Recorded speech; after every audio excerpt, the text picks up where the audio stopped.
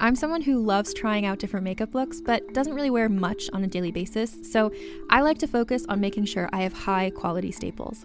And whether you like a fresh face, full glam, or somewhere in between, you've probably seen Thrive Causemetics Viral Tubing Mascara. I've certainly seen it everywhere. You know, the one in the turquoise tube? So that mascara, along with all of Thrive Causemetics beauty products, are certified 100% vegan and cruelty-free, which I look for in makeup, and they've got excellent quality to match. And something I didn't know from all the mascara videos I've seen is that for every product sold, Thrive Causemetics donates either that same product, another product that is needed more, or a monetary donation. They've worked with over 500 nonprofits to help with a wide range of causes like supporting cancer survivors, people experiencing homelessness, education access, and so much more. Knowing that makes me feel even better about using their products. And I do enjoy using them. Like I said, I like having high quality staples, and so my favorites are products that are multi-purpose, like the Brilliant Eye Brightener. It comes in a bunch of colors, and I like using them as eyeliner, eyeshadow, and even highlighter. Thrive Causemetics is luxury beauty that gives back. Right now, you can get an exclusive 20% off your first order at thrivecausemetics.com/thrive. That's Thrive Causemetics, CAUSEMETICS.com/thrive for 20% off your first order. Hi, I'm your inner dream monologue, and you're fast asleep, so I'll be quick. Great job using the Colgate Optic White Overnight Teeth Whitening Pen before bed. When used as directed, it gives you a visibly whiter smile in just 7 days. So while I fly and talk to animals, you're removing teeth stains with ease. Sweet dreams. And when you wake up, keep on living life to the brightest. Colgate Optic White. Find it at all major retailers. Hey, Please Advise Nation. You might be asking yourself, what is this new podcast in my feed and why is Malls the one talking? Well, this is Emotionally Broken Psychos, a Please Advise spinoff all about reality TV and the stuff that it makes us feel. And to make sure that everyone who subscribes to Please Advise has a chance to find Emotionally Broken Psychos, we'll be airing the first 3 episodes in the Please Advise feed. So if you like what you hear, search for Emotionally Broken Psychos on iTunes or whatever podcatcher you use and subscribe, just like you did for Please Advise. And if you hate what you hear, bear with us and maybe just skip past them. Seriously, guys, I appreciate you being cool about it. I know some people get real bent about having things in their feed that they did not subscribe to, but we here at Please Advise will only do this when we are bringing you new content that we want you to find, that we are making specifically for you guys based on the notes that you send us and the feedback we get. So if this is a bummer for you, if you don't want it here, seriously, feel free to skip it. I'm so sorry to annoy you. But from time to time, we will be releasing new projects and extensions of the Please Advise family on this feed so that true Malls heads / Please Advise Nation know how to find us and the new stuff. We're doing it for you guys. Hope you like the show. Welcome to Emotionally Broken Psychos, a Please Advise spinoff. This is the podcast that dissects your favorite reality TV shows in a quest for self-improvement, or, as we like to think of it, where displacement meets lulz. Whether it's healing a personal wound through lessons learned on The Bachelor, or reaching a better understanding of your interpersonal relationships through Vanderpump Rules, we'll mine our favorite reality TV shows for insight into human nature, the way we interact, and how we feel about ourselves. I'm your host, Molly McAleer.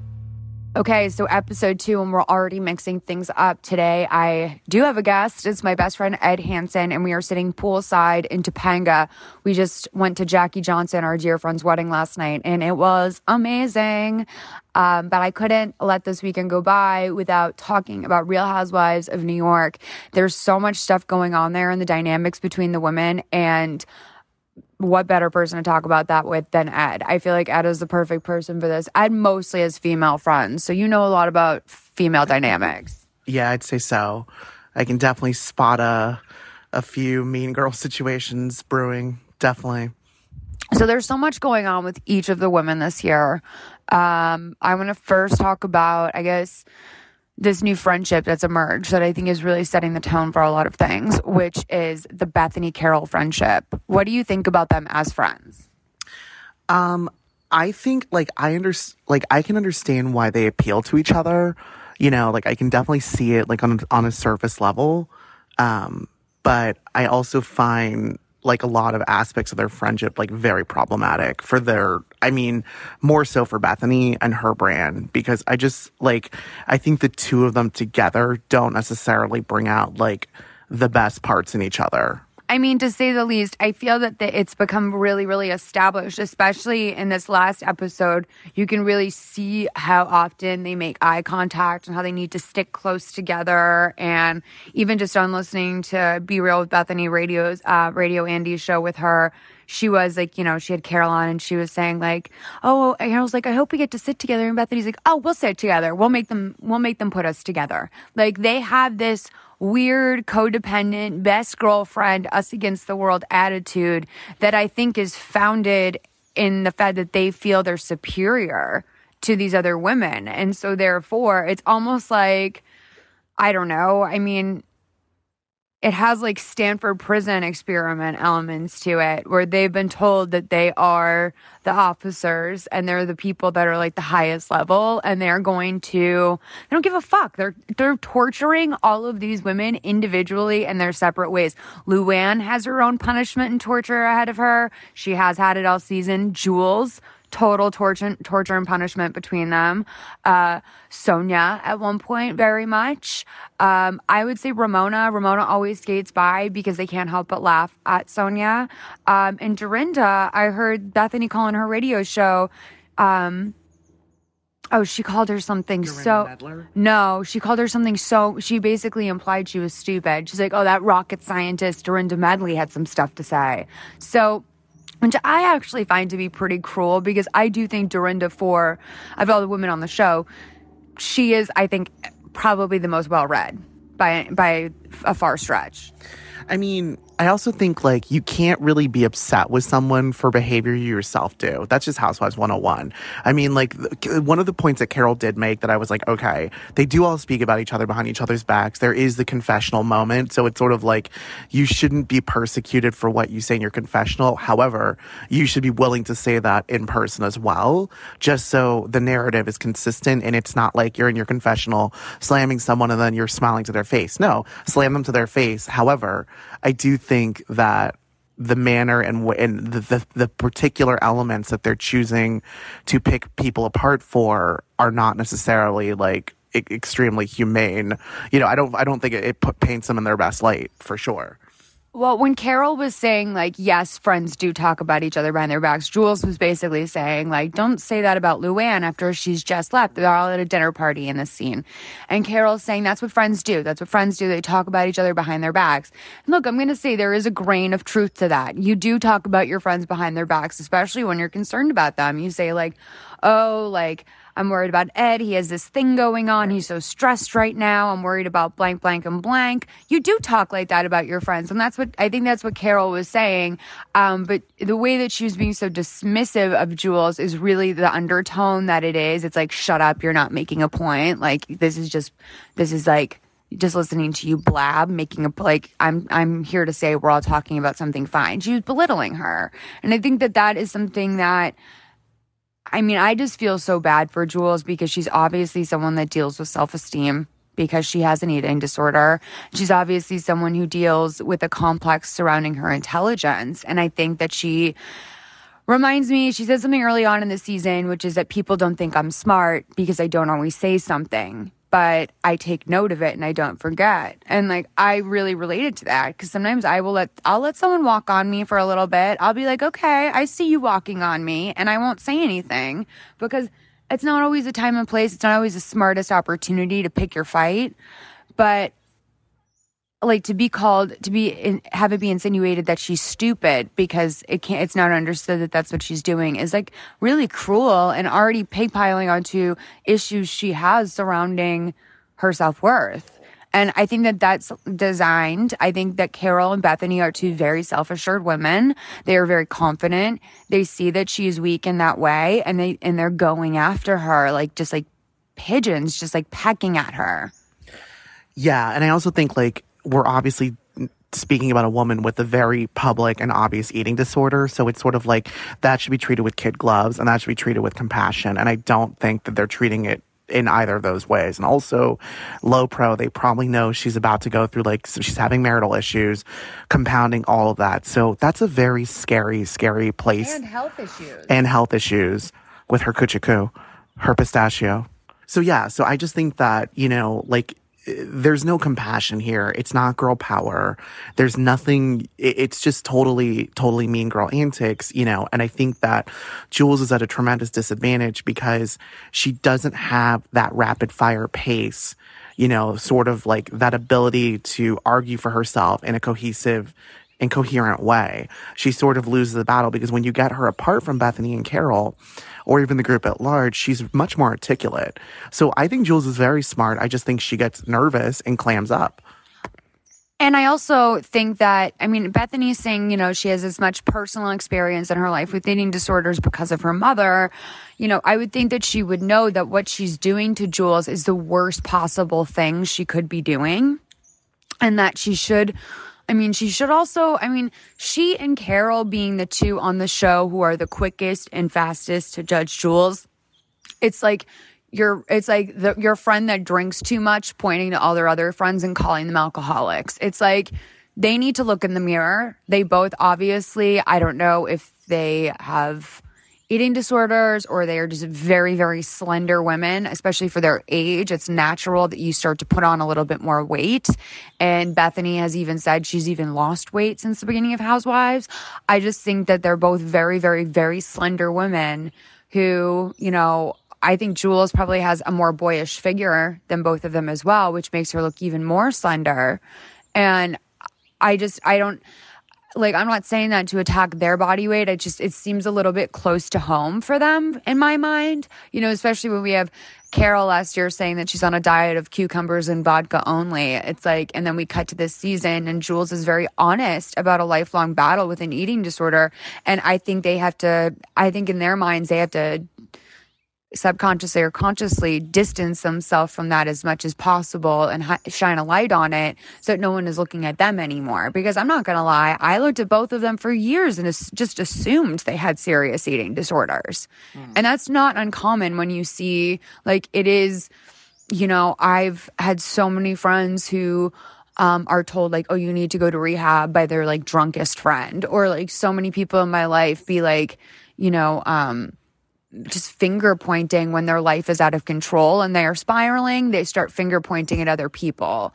And I think that there's enormous pressure on them to deliver content, especially while not focusing on their lives. Because if you get into it, I mean, Carol started to pretend she cared about her fucking foster cat so she would have a storyline when they came back from Christmas break. It was almost like the producer said, Carol, you have no storyline except for your non-existent vegan cookbook, so you need to pretend like you need to open up about something. And she's like, my cat Vinny. Like, they don't really share anything about themselves. Like, Bethany, you said to me last night, you heard somewhere that Bethany has like an ironclad contract where they don't talk directly about Jason Brand or the divorce, which is probably very smart for legal reasons. But in effect, like, that takes away a lot of the things about Bethany's life that are personal. And so the best thing Bethany can do is call out Sonia for a tipsy girl, or rail on Jules for being anorexic and doing something that was truly bizarre. What do you think the calzone thing was? Is that just standard eating disorder stuff, or is there something more mentally going on there? Like, because that was really bizarre. I've been in situations with people who have eating disorders destroy their foods so that it's inedible. But what's the diagnosis on that? I wish I had my Wikipedia here. I want someone from home who knows more about eating disorders to reach out. What was that when Jules baked the measuring cup into the calzone? I mean, neither of us are therapists. We don't know. We can only speculate. So like, we're literally sitting there and we're just speculating, but we're literally like, you know, I mean, I'm sure in Jules's mind, she thought it was a joke, but I think like, you know, to the rest of us, that seemed like a very like, like a telltale sign of someone who is sort of putting their food struggles. It's a tactic. I thought it read like a tactic to me, even though I saw her eating. And again, like, I think, going on a show like Housewives, you have this incredible platform, and not to say that like Aviva Dresser, like used her platform in the best way, but in a lot of ways Aviva did, because, Aviva was someone who was an amputee and she did a lot of work for charity and stuff. Like, I know the word prosthesis now. Yeah, exactly. And I know what it takes to get like a certain type of prosthesis. And I always felt that was a very, I really appreciate that about Aviva. Yeah. And I think Jules has a platform now to speak about her eating disorder and to do it in a responsible way. I just would hope that her coworkers / co-stars would sort of aid her in that journey as opposed to picking her apart. And literally, because also like, what I read on Radar Online is that, like basically, like you were saying, that they're supposedly Bethany has like more editorial control and that there's certain things, which makes sense, like if you're in a nasty legal battle and you are smart enough to go, if you're like on a show like this, then yeah, you should be smart enough to say this can't be discussed. It doesn't make it fair though. Yeah. And, and honestly, like Sonia was wrong with Tipsy Girl. I love Sonia Morgan. I worship the ground, and I love Bethany Frankel. I worship the ground Bethany Frankel walks on. But here's the thing. Sonia was wrong, but Bethany was wrong for how she handled it. She was mean. And I think she saw that she was mean in this episode. And I think like I needed that apology from her as a viewer. I needed that to psychologically keep Bethany in like high standing. Like, yeah, I mean, I did too. But at the same time, I feel like this is the new Ramona pattern. Like, she understands. I think Bethany is a businesswoman and she treats taping these scenes like a businesswoman, and she goes in and she delivers. She's really quick. She's cutting. She gets it done. She reminds me of like a working mom that just like, she doesn't care how she gets it done. She's going to get her work done as soon as possible so she can get out of work and go be with her kid. And that's really how I see Bethany on Housewives. She doesn't want to spend a lot of time petering around. So she knows, like, when I do my scene with Sonia, I need to go in.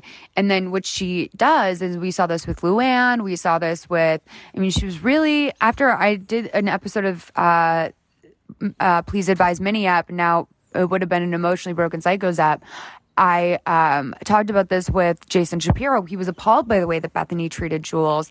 And I just feel that throughout the season, Bethany has like betrayed me as a viewer so many times, because she's someone that I've always rooted for and really loved. And I feel like because she was the underdog.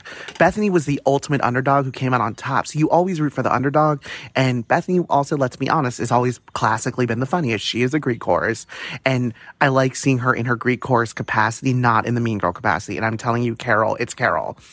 It's ego too, though. It's ego. Like, I think Carol definitely, they all look down on the other women. They all look down. Carol is from the highest social standing in reality. Carol is from American royalty. Right. And so she is from a very high social standing. Bethany is a self-made, I don't know what, she probably has 150 million now in the bank, more. And after, even that's before, and that's before her divorce. And so I just think like, she has property. I think that Bethany's ego has really, really outgrown itself, and it's not the ego for this type of show. And Bethany herself has said many times, like, when she took down Kelly Ben-Simone on that 100th episode special, she has said this about Jules on her radio show.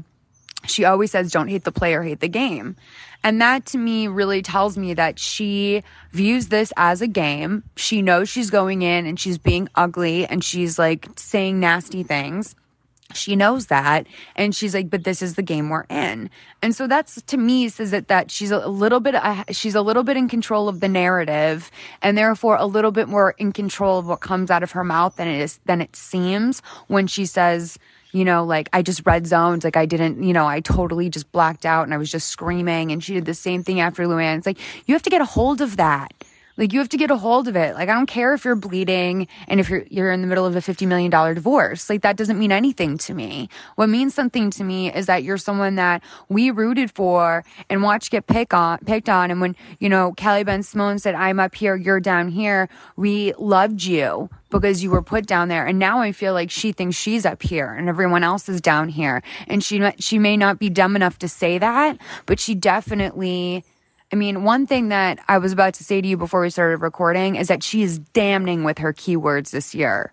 Like, when she said Luann is unlikable, that's a Hollywood word. Unlikable is a Hollywood word. That's how you stop a character in a project in its tracks. Once someone says this character's unlikable, there's no redemption. The character has to get a whole new set of qualities because unlikable is the worst you can be. Which, speaking of Luann, I actually was very impressed at the turn that we took with Luann, because specifically, as we know in all these like high school comedy, the trope is like, so like you're always dying for like the cool girls to like you. It's like Luann is finally embracing her inner Veronica. Like, if this is Heather's, like, the minute she was like, well, I don't care about Bethany and I don't care about Carol and fuck them, that was exactly what she should have done, because she was being, I love Luann. Right. I personally, as a viewer and a fan, I'm a huge fan of the Countess. I think the Countess has come up with some of the most amazing moments on that show. And her life was absolutely fascinating. If you did not see the Before They Were Housewives Luann special, I mean, everything. You have to find it. I don't think they've ever done one about another housewife, but it's like her life is so beyond fascinating. You wouldn't even begin to believe the layers. Like, by the time Luann was 25, like, she had already done more than most of these housewives have done in their entire lives up through their 50s. It's crazy. And also, like, Luann very, very openly talking about how she was living with a man for like 3 years in Italy, got herself on Italian television, which was amazing, and then met the Count, and then left him exactly 2.5 days later to be married for a 17-year relationship or whatever she had with 2 kids. I mean, I think that says everything about Luann, and in a way, don't hate the player, hate the game. You know what I'm saying? It's BL. It's literally, that is like, so... You almost have to laugh at Luann. As long as she's not stealing your man, then, you know what I'm saying? You just got to laugh at it. A man cannot be stolen. A man goes willingly. Yeah. I mean, look, Luann has very European sensibilities. Like, I have to say, I have total respect for Luann. I don't believe in quote unquote man stealing. I think that, if this man had been in a marriage or something, that we would be in a little bit of a different scenario. Although I don't think that would have stopped Luann. But the guy was out dating lots of women, and he happened to be on a date with a girl and went home with Luann. Like, does that sound... She's Luann de Lothario. Like, you can't knock Luann. I mean, Luann's gonna get what Luann wants. You know what She's very amorous. I also think it's like, I'm over them calling her Luann. Like, not only do I feel at this point, I feel it's a little, I have to say, I would think that Carol would be... It was Sonia who started it. Started... But I mean, it was. But I'm saying the fact that they're still doing it, like Sonia doing it 5 years ago as a writer, get some new material. Come on, honey. But also, like, I would think that Carol's enough of like a society ass kisser that she would be aware that that's vaguely transphobic and like therefore not say that. Like, I would think Carol would have. I think that Carol... I don't think it's transphobic. I wouldn't go there. I just think it's like a silly joke that they're able, because Luann has like a very horsey voice. She has a very deep voice. And I think that it's an old joke, but like, honestly, never get... I mean, when it comes from Carol's mouth, yes, cringe. And here's the thing, like, wanna love Carol, but this... Carol and her vegan boyfriend storyline yawn for decades. Like, I'm so bored. I am so bored with Carol. And like... He's not even like, he got less cute to me. And also, like, everything he says, like, baking, he's like nasal. He's like, yeah, I'm just making a pizza. Like, he says nothing. He brings nothing to the table on that stupid fucking hat from last week. Yeah, and I was like, oh, Carol, you and him writing the book together. They've already given up on it. Yeah. Yeah, they may, she said on Bethany's radio show that she and him may write a book that focuses on recipes that involve microgreens. But that's it. But anyway, I really quickly want to touch on some relationship stuff in this season because we're already in relationships, and I want to talk about the Dorinda and John cocaine secret of it all. A lot of people are saying online, and I think it's pretty obvious on the show, that John Medesian likes to get lit up. Bethany has made some allusions to a night that happened at her house in the Hamptons where things got a little bit, quote unquote, out of control, specifically with Dorinda. And Dorinda said something like, there's plenty of nights we're all up late, having fun. And I think that sounded to me like a night that Dorinda may have indulged herself. I don't think Dorinda's a full-time cokehead. I think John Medesian does coke when he parties, I think for sure. And I think that Dorinda indulges from time to time. Well, like you were saying, Bethany chooses her words very carefully. And I think we all remember when John stormed in at the bra party and she said something like, you're pretty amped up right now or something. Or She said, you're lit up. She said, do you want to break out some lines and talk about it? Yeah. And I was like, what have you seen and what are you referencing? We all, we're not stupid. Yeah. So that's their business. I think it's obviously allegedly, we have no idea. We speculate. However, I just think that I don't think John and Dorinda are a good match for each other. But I also think that this is who she wants. This is my theory. And I talked about this on a Please Advise Mini-Ep, but again, this is for the new show. So I really believe that Dorinda is with John because when she was going through an enormous period of grief, crippling, unexpected, all-consuming grief, he brought her a lot of joy. And I think just like Richard, Dorinda's husband, said, Dorinda is a person who loves love. She loves company. She loves being with other people. And she did feel free to date. And John is someone that loved her husband, and he's fun, and he's well-known, and he's caring. He literally cares for clothes for a living. He is a naturally, I think, caring, giving person. And I think that Dorinda, sometimes in a relationship, and I've been in relationships like this, really, really troubling stuff starts to peter out. And you start to see oh shit, this person is maybe a little bit of an addict, or this person doesn't just like to socially drink, or, this is starting to become a social liability, the stuff this person says. Or I have asked this person 1,000,000 times to keep their fucking hands off me in a restaurant, and John's still trying to finger bang her at a restaurant. But I think that despite all of this stuff coming out, Dorinda can't help but harken back to the time when she first started to be with John, and he was the sunshine in her life when she had no sunshine. And so she, because of that, is very, very defensive of him and very protective. She's protecting her sunshine. And and everyone else can see the flaws, and Dorinda knows the flaws too. She can see them. She's not blind, but she is fiercely, fiercely protective of him for that reason. Do you think that Dorinda dabbles too, or do you think she sits on the sidelines? I don't know. I can't speak on, but what I can say is that John is Dorinda's Achilles heel. And I think John is the thing that makes Dorinda most vulnerable to the attacks.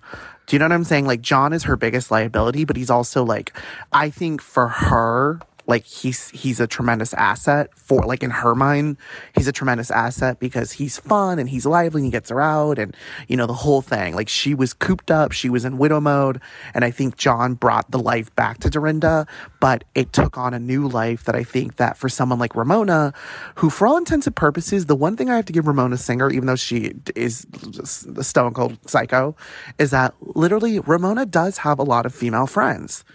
Ramona has a lot of female friends, if you ever pay attention to that, and they're loyal to her. And I was reading Carol's blog, and also, yes, I take Carol's blog, I try to read in to get their insight into how they're thinking.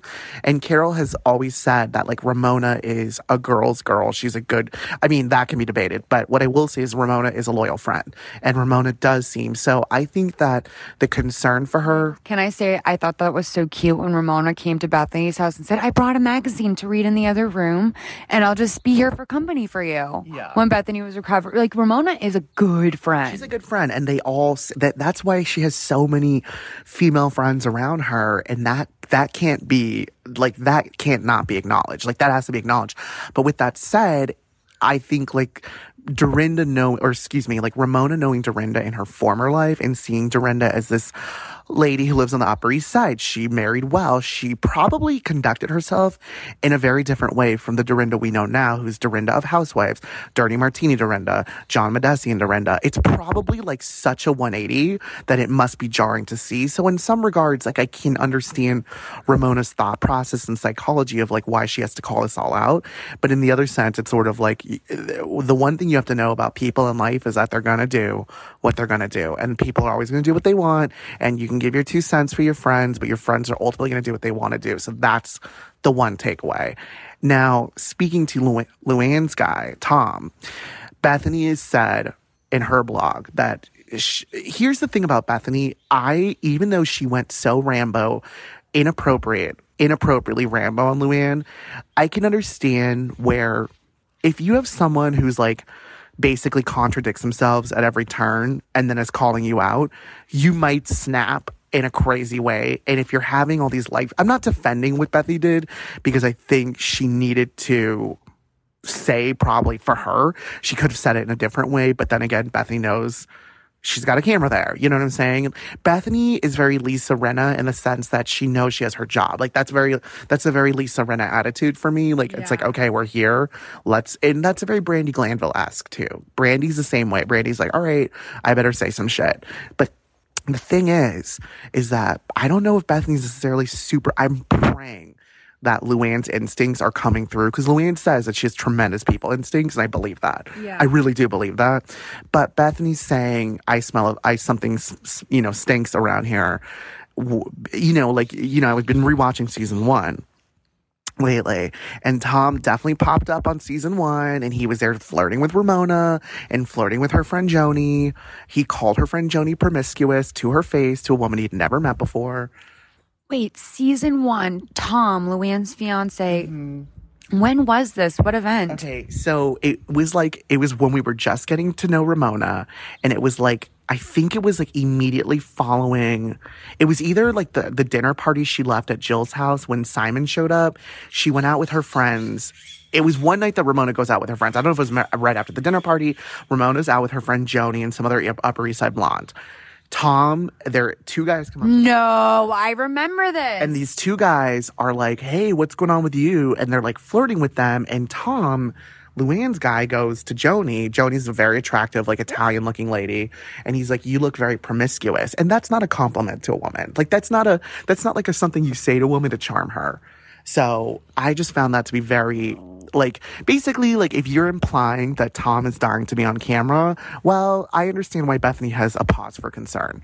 Like, I can understand that now. Like, if the evidence is there. So usually when and Bethany also is hypersensitive because she got burned. My immediate takeaway from that is maybe even less that he wants to be on camera, but when you're a billionaire guy, single player, like, it's less about, I want to be on camera, and more about what can I get? Like, what can I get? So maybe it's like getting it, maybe being famous is less his concern. He's just like, can I do this? Like, can I go in? These women are like he wants to take them down. Yeah, like in a bang 'em kind of way. Like, yeah, like because to go on, to have no problem going on and saying something. And I'm sorry, you don't have to be a genius to know that that's an asshole thing to say. Like, that's not a subtle thing that is something only a rich asshole with nothing to lose says. And that's what they said to him. They were like, you're assholes. And it was so funny. And then we all know that Ramona and John ended up going out a few years later, but it's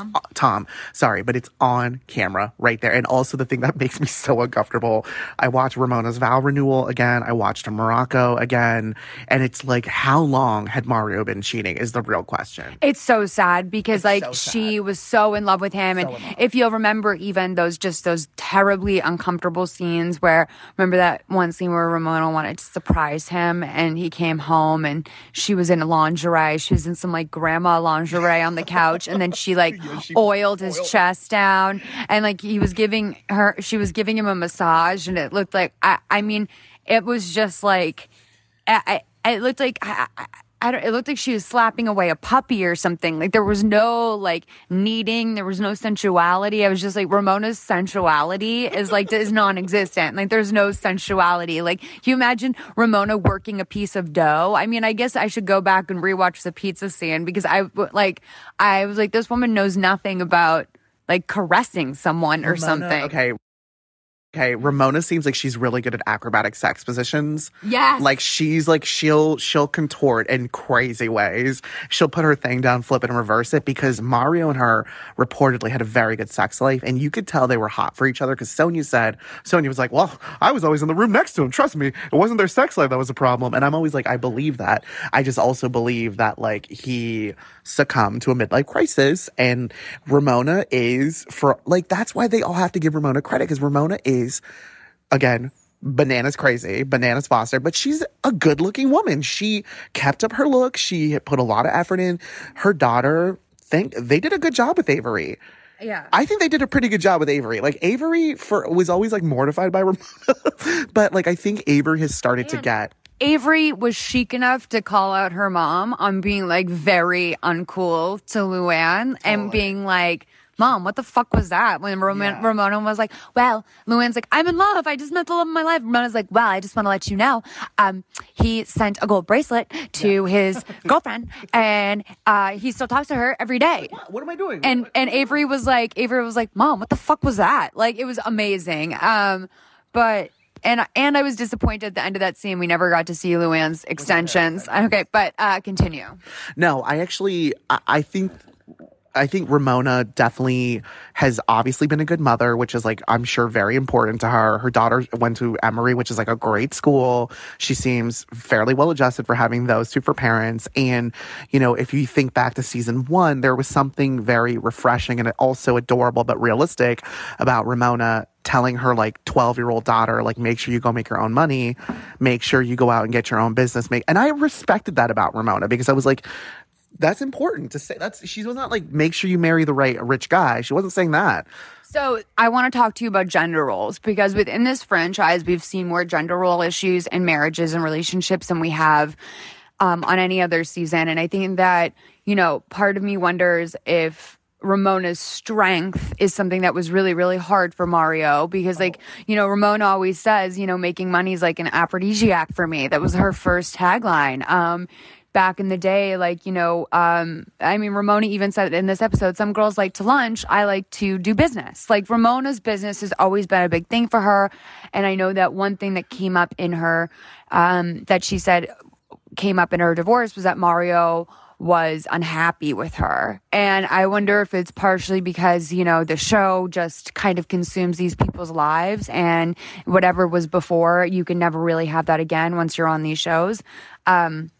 But I wonder if part of it was that she was the sole earner or the main earner in the family. I also wonder if, okay, so let's take Michael and Jules, for example. So, you know, they seem to have that really typical Manhattan wife, like, you know, your bank account is taken care of relationship. At the same time, I am so impressed at how well she's handling their divorce. Like, and I've heard from several things that everyone on the cast knew about the divorce when the show was starting. But so like Jules was already going in a little bit like Camille Grammer.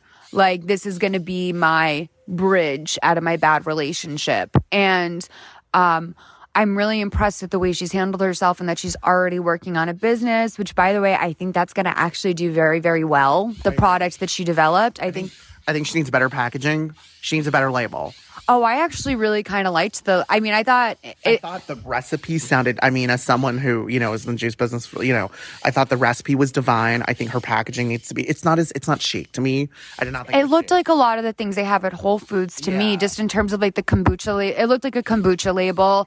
I would be interested to see what the alternative could be, to be honest. But I was really sorry. There's so many birds here, and we were warned that like owls like swoop down and pick up tiny dogs here. Owls are nocturnal, right? So I don't know. I believe they're nocturnal. I don't.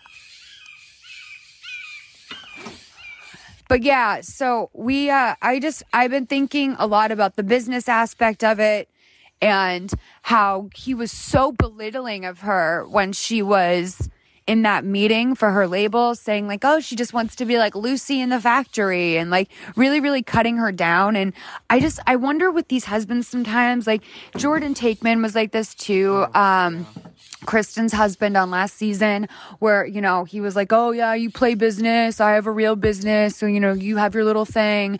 Really, really belittling and really dismissive. Like, is that so? It's obviously because these men want to make sure that these women know that he was the best thing to ever happen to them, right? I mean, oof, yeah, that's like hard. It's almost like saying like have fun with your little project. Yeah. Like, this is going to be some nice lemonade stand money for you. When in reality, it's like, I think that Jordan knew that Kristen's nail polish line wasn't going to take off in a crazy way. But I honestly think Jules' product could be some like big shit. Yeah, I agree. And I think it's, like, I think, you know, well, it was interesting too, because like Josh Takeman, like, I think with the whole Ashley Madison thing, like I was very surprised. I guess not very surprised, but they got off that show real quick, because you could tell like that was definitely going to be a vulnerability for them that they would have to address, especially with that group of women. They would not have let it go, friend or not. So, I mean, how bad, by the way, was that thing that night when they were all at dinner and he was taking a selfie? Michael was taking a selfie of himself by the like hostess stand, and they were like, oh, and like Dorinda tweeted after, she was like, oh, like you're taking a selfie, like you're doing Instagram right now. And I'm thinking to myself, that's not an Instagram picture.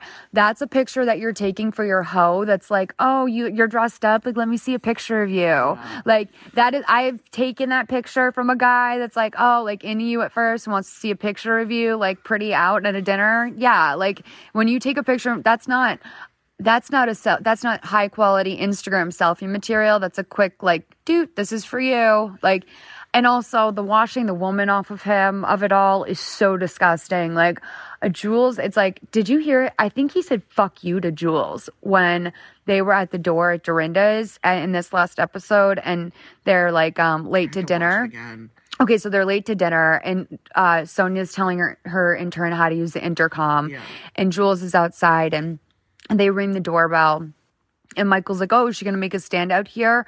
And Jules goes, seriously, Michael? Like, you're 10 minutes late to come home again, and then you hop right in the shower? And I heard him go like, fuck you, or something. And I was like, did he just say fuck you to her?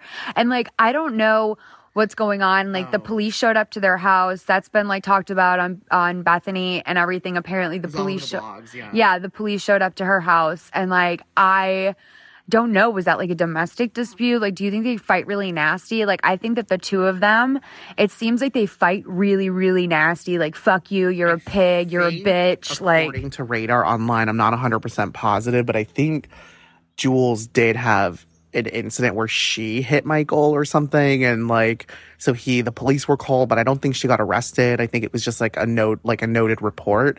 I mean, you know, couples fight nasty sometimes. If you're going through divorce, it's acrimonious. But, you know, what I will say is that like Jules is not being subtle about calling into question his fidelity. Where are you, Michael? How come you're, you know, like she's done a lot of, that's interesting, Michael. Who are you talking to? Who are you talking to, Michael? I'm like, oh, not only is she calling this into question, she's doing so with evidence. Like, she's like, here we are, recorded, time slot. What are you talking to, Michael? Who are you talking to? It's on camera. She wants people to know that her husband is cheating on her.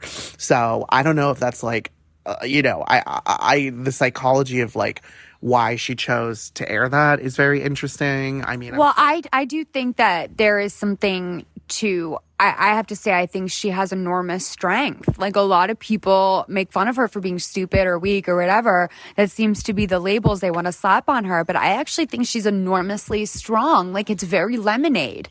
Like, it is very Lemonade, the way that she's just kind of bagging on him. Yeah, I think like she's displaying, even though with, you know, given her background and her issues, she's displaying tremendous confidence in this divorce. And I also think she's not stupid. Like, that girl should get hers. You know, she's got Oh, she will. She's gonna get hers. Like, I don't think she's dumb. And I also read that she went in on $1 million apartment with her two sisters, and she hadn't paid like the condo fees or something, so they were suing her. But it was like nothing. It was like $25,000 or something. It was not a big deal. So I'm like, Jules, pay that. Make sure you're cool with your condo. Who knows if this is a divorce condo? I don't know what it is, but I do know that according to Radar, Jules and her two sisters own a condo. That Jules, I think they're from family money for sure. I think that both of them are probably from wealthy families, and if I had to guess, I would say that Jules's family is probably even a little bit wealthier than Michael's. Just in presentation, like, Jules seems like someone who is born and bred very wealthy, and Michael doesn't not, but he does seem a little bit more hardworking. yeah, Jules definitely, you know, and I mean, I also feel so bad for Jules because she has like this whole family drama going on with her sick dad, and like, you know, I don't know. I just feel like it's been a tough season for her, but she's been very resilient despite all the haters. Yeah. You know, and I just want Bethany to be more compassionate. Like, Bethany was crying at the drop of a fucking, you know, like at the drop of a fucking scene, you know, every scene, like every, she was crying. She's like, I don't cry. Yes, you do. You cry constantly. There are two things you say you never do, which is talk about your family and cry. You do both a lot. And here's the thing. I like that. I think it shows your vulnerability. Vulnerability is beautiful. I just think that you need to show some empathy. Absolutely. Now, I just really okay, so we're going to wrap it up soon, but I want to talk a little bit more about Bethany hitting the keywords. And we started to talk about this before, but I feel that like she was really, really intentional. And you were saying, you know, they've always called Sonia drunk and like whatever. I think that Bethany was really, really intense by saying like, why don't you just call it stupid girl? Why don't you just call it drunk girl? Like, Bethany has been hitting some keywords and some labels really, really hard this season. And I think that speaks to her marketing ability. I think that speaks to her knowledge of how people consume media. Bethany herself owns a production company now. That girl trademarks things in her sleep. Like, Bethany is very, very, very smart. And I think she knows a lot about TV. She's very into the ratings right now. When you listen to her radio show, she talks a lot about the ratings. She says that the lowest rated episode of the season was that quote unquote stupid dog wedding, which, by the way, stupid dog wedding. I couldn't even handle that. The dog wedding. Like, I couldn't even. Actually, a Boston College alumnus, yes, Amanda Hurst, was in that episode. She was my year at BC. I was like, okay. So Amanda Hurst, famously to me, this is like so famous to me because I grew up so normal, but like, I remember like she got a Mary maid to come and clean her dorm room like when she left for the year. And to me, that was like so absurd. Like, I was like, who the fuck hires a maid to do like your clean out at Boston College? And then like, and you know, I guess a couple other people thought it was ridiculous, but for the most part, everyone I knew was from like some semblance of money, so they didn't think it was that insane. I thought it was like absolutely insane that she had a Mary maid. And now I'm like, Molly, you were just middle class. But yeah, I really, really feel for Sonia. I think that the scene of her cleaning out her garage, this is a show where I want to where we're talking a lot about displacement. And I think, do you know what displacement is? Tell me. Let's say you and I get in a fight, okay? And you're so upset about it that you can't really face the reality that you and I are in a fight. Like, pretend it's a huge fight, like we're not talking for some reason. And it's like a huge fight and you can't handle that. And like, so you're watching Real Housewives and all of a sudden, like seeing the way that Bethany is treating Luann, who, you know, she used to have a friendship with so viciously that you take it on and you get irrationally enraged with Bethany and or Luann.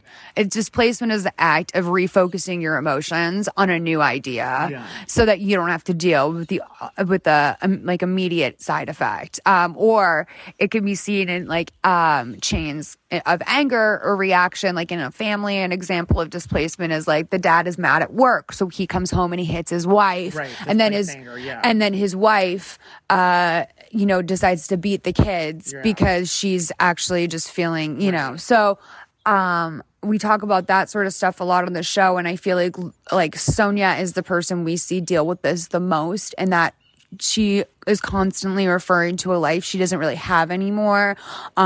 She turns everything into like Sonia just doesn't seem to have a real way of dealing with reality. Like, Sonia seems to deal with reality through avoidance tactics.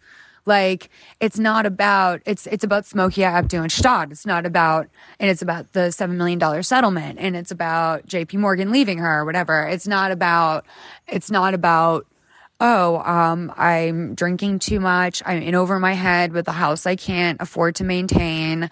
I am uncomfortable in this situation on reality television that escalates every problem in my life.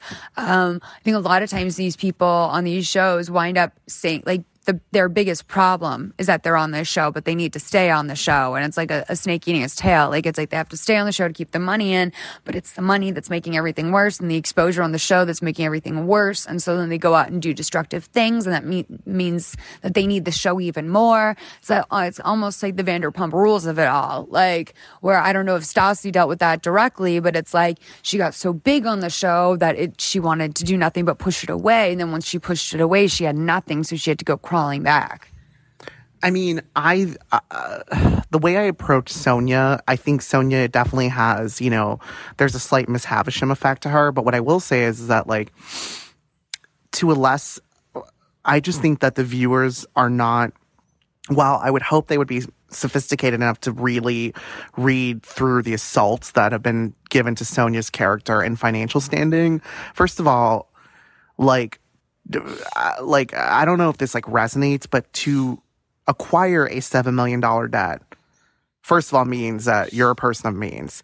To then pay a $7 million debt, cash in hand, plus court fees, means not only are you a person of means, you're a survivor. Sonia Morgan is a fucking survivor. She the Chapter 11 was the smartest thing she could have ever done, because honestly, if we're speaking about New York real estate, she's sitting on a very, very, very valuable piece of property. She's not stupid. She should try to stay in that house, even if she is, the plumbing is jittery, because in 10 years, that house is going to be at least double probably what she paid for it.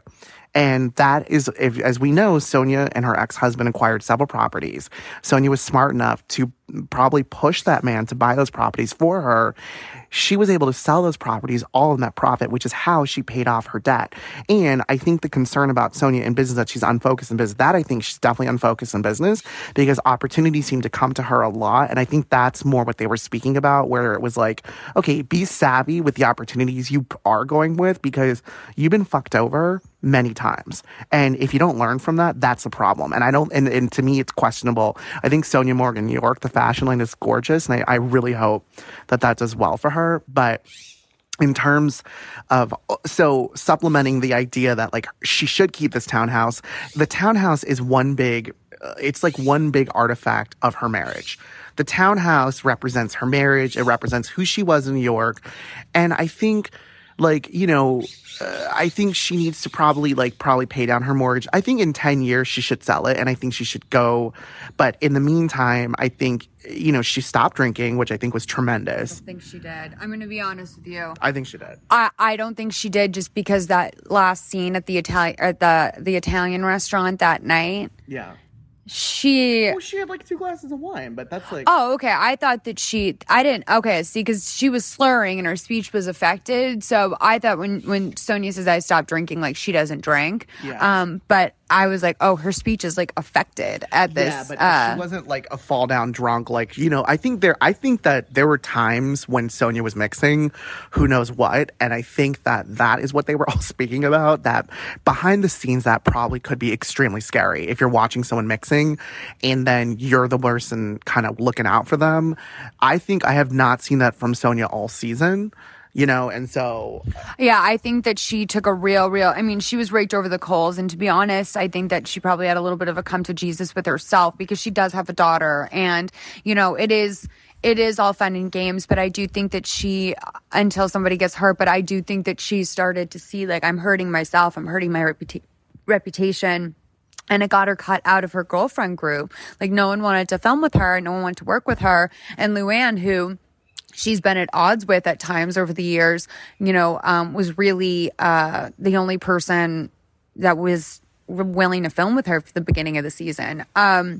One thing that I wanted to say about mixing is that last night at the wedding, I thought I was drunk. And so I drank like 15 glasses of water, and I just realized I was on so many edibles that I needed to go home, and it was like 11 o'clock, and it was a perfect time for us to exit the party. And I just want to say, I think you and I have made some very Sonia Morgan-esque changes. We went home before we turned into pumpkins. We slept well last night. We woke up. We're here in beautiful Topanga recording a podcast right now. We're already being productive. How great are we? Yeah, I mean, hey, productivity is my life, man. Productivity is your life. You know what I man. mean? Like, I'm a plant, I'm a machine. So I think that, I mean, Ed, do you have anything else you want to say about Real Housewives of New York? No, I guess I just want to say, I hope that we can see a more soft turn from Bethany this season. I'd like to, I think she needs to shake off, Carol from her back. I think Carol has been, tagging along, and I think it's time to dust little Carol off. Just, dust that shoulder, dust that Carol off. And I would like to see a little bit more Greek chorus Bethany. I need to see, when Bethany was saying, when she was trying to help Jules argue with herself, that was funny because, Jules does clam up a little bit. So she's like, let me be. Yes. That was hysterical. And I want to see more. We need the laughter back. We need to laugh. Yeah. It's been a hard season. We need laughter. Yeah, I know. Bethany keeps talking about how this is the most hysterical season, and it's like, I guess so, but not really. I mean, Andy and Bethany seem to think that the Dorinda's Berkshire House weekend was like a quote unquote hysterical episode, and it's like, babe, that is not hysterical. That is like literally adult humans at their absolute worst, and it's psychotic. And like to think of actually being there, like. I'm nauseated by just the thought of it. Like Morocco last season is a great example of an episode where all the comedic elements came into place. Like, no, you mean Bahamas? Turks. The Turks Part 2 episode after Bethany had left, and then the Be Cool, Don't Be All Uncool incident. Yeah. That to me, that was like the funniest. Like, even the 2 episodes leading up to it was so funny. Like, can I say I think Ramona was on blow in that episode where they went to the club and she ran over the club owner when Carol and Bethany were in the middle of a conversation with him and completely caught. I disagree. I don't think Ramona does drugs at all. I think, you know what Ramona's on? Oh, she's on Adderall or something. Ramona's on Ramona. It's no. I think Ramona is from the 90s, and I think Ramona has like a 90s rom-com attitude where it's like she's like that girl who was like on like Def Jam or she was like on MTV, one of those like MTV dance shows like Camille Grammer. She's like in a leotard. Jill Zarin did say, I don't know where she said it, but she said, Ramona's on coke, right? What? Like, I don't remember where exactly I heard that, but I know I heard it. And I'm not, it doesn't surprise me. I think Ramona has probably been on Adderall or maybe even some sort of 80s speed for years. There's not, people just aren't, there's no that's not medicated. Either she has a literal mental illness between the eyes popping out, the fast talking, the mood swings. It's something. It has to be something. I think Ramona's ultimate drug is control. I think Ramona is a control freak to the right. core. Right. Ramona is the woman who needs to control every facet of everyone around her. Like, if you're in her family, honey, she's calling the shots. Like, Avery, Mario, those 2. I mean, Ramona's drug is control for me. That's what I think. And that said, you should also, we're going to give you this at the end of the show, but you know what our email address is for this show, where people can email us voice notes and their diagnoses and stuff like that. Guess what our email is? RamonaSinger@emotionallybrokenpsychos.com. Thank you so much for doing this. Do you want to come on once a week and do this with me? Yeah, I would love to be Ramotional all the time. Okay, I'll have you over the house. We can do something soon. We can do maybe Real Housewives in New Jersey together. Oh my God, talk about the tears. I cried so hard the first episode. I know. I can't wait to get into it. And I'm human, and that's okay. Okay, so let's do Real Housewives in New Jersey together next week, you guys. I'm going to be coming back to talk about Kardashians, The Bachelor. Why do you love that so much? I don't know why that is. I don't know. It's like it's some drag, like Laganja did it or something, and Chloe picked it up, and just Chloe gives me life for everything. So Chloe's the best Kardashian. Chloe just be like, Like, and then Kim and like they're just like three little birds. I love them. Yeah, they're really. I actually have to say, I've begun to think they are cuter and cuter as the years gone on. Chloe's just always been the best card. Thanks for listening to Emotionally Broken Psychos, learning self-awareness through reality television. Find us and subscribe on iTunes. And if you really love the show, consider giving us a 5-star rating and a sweet-ass review.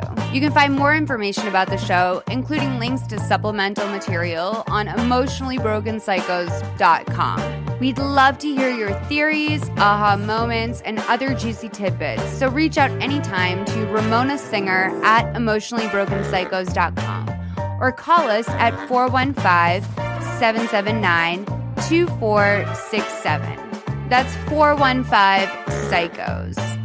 Emotionally Broken Psychos is produced by Meredith Brace-Sloss with support from Christina Lopez. Thank you to Mary Kenny for our logo. Until next time.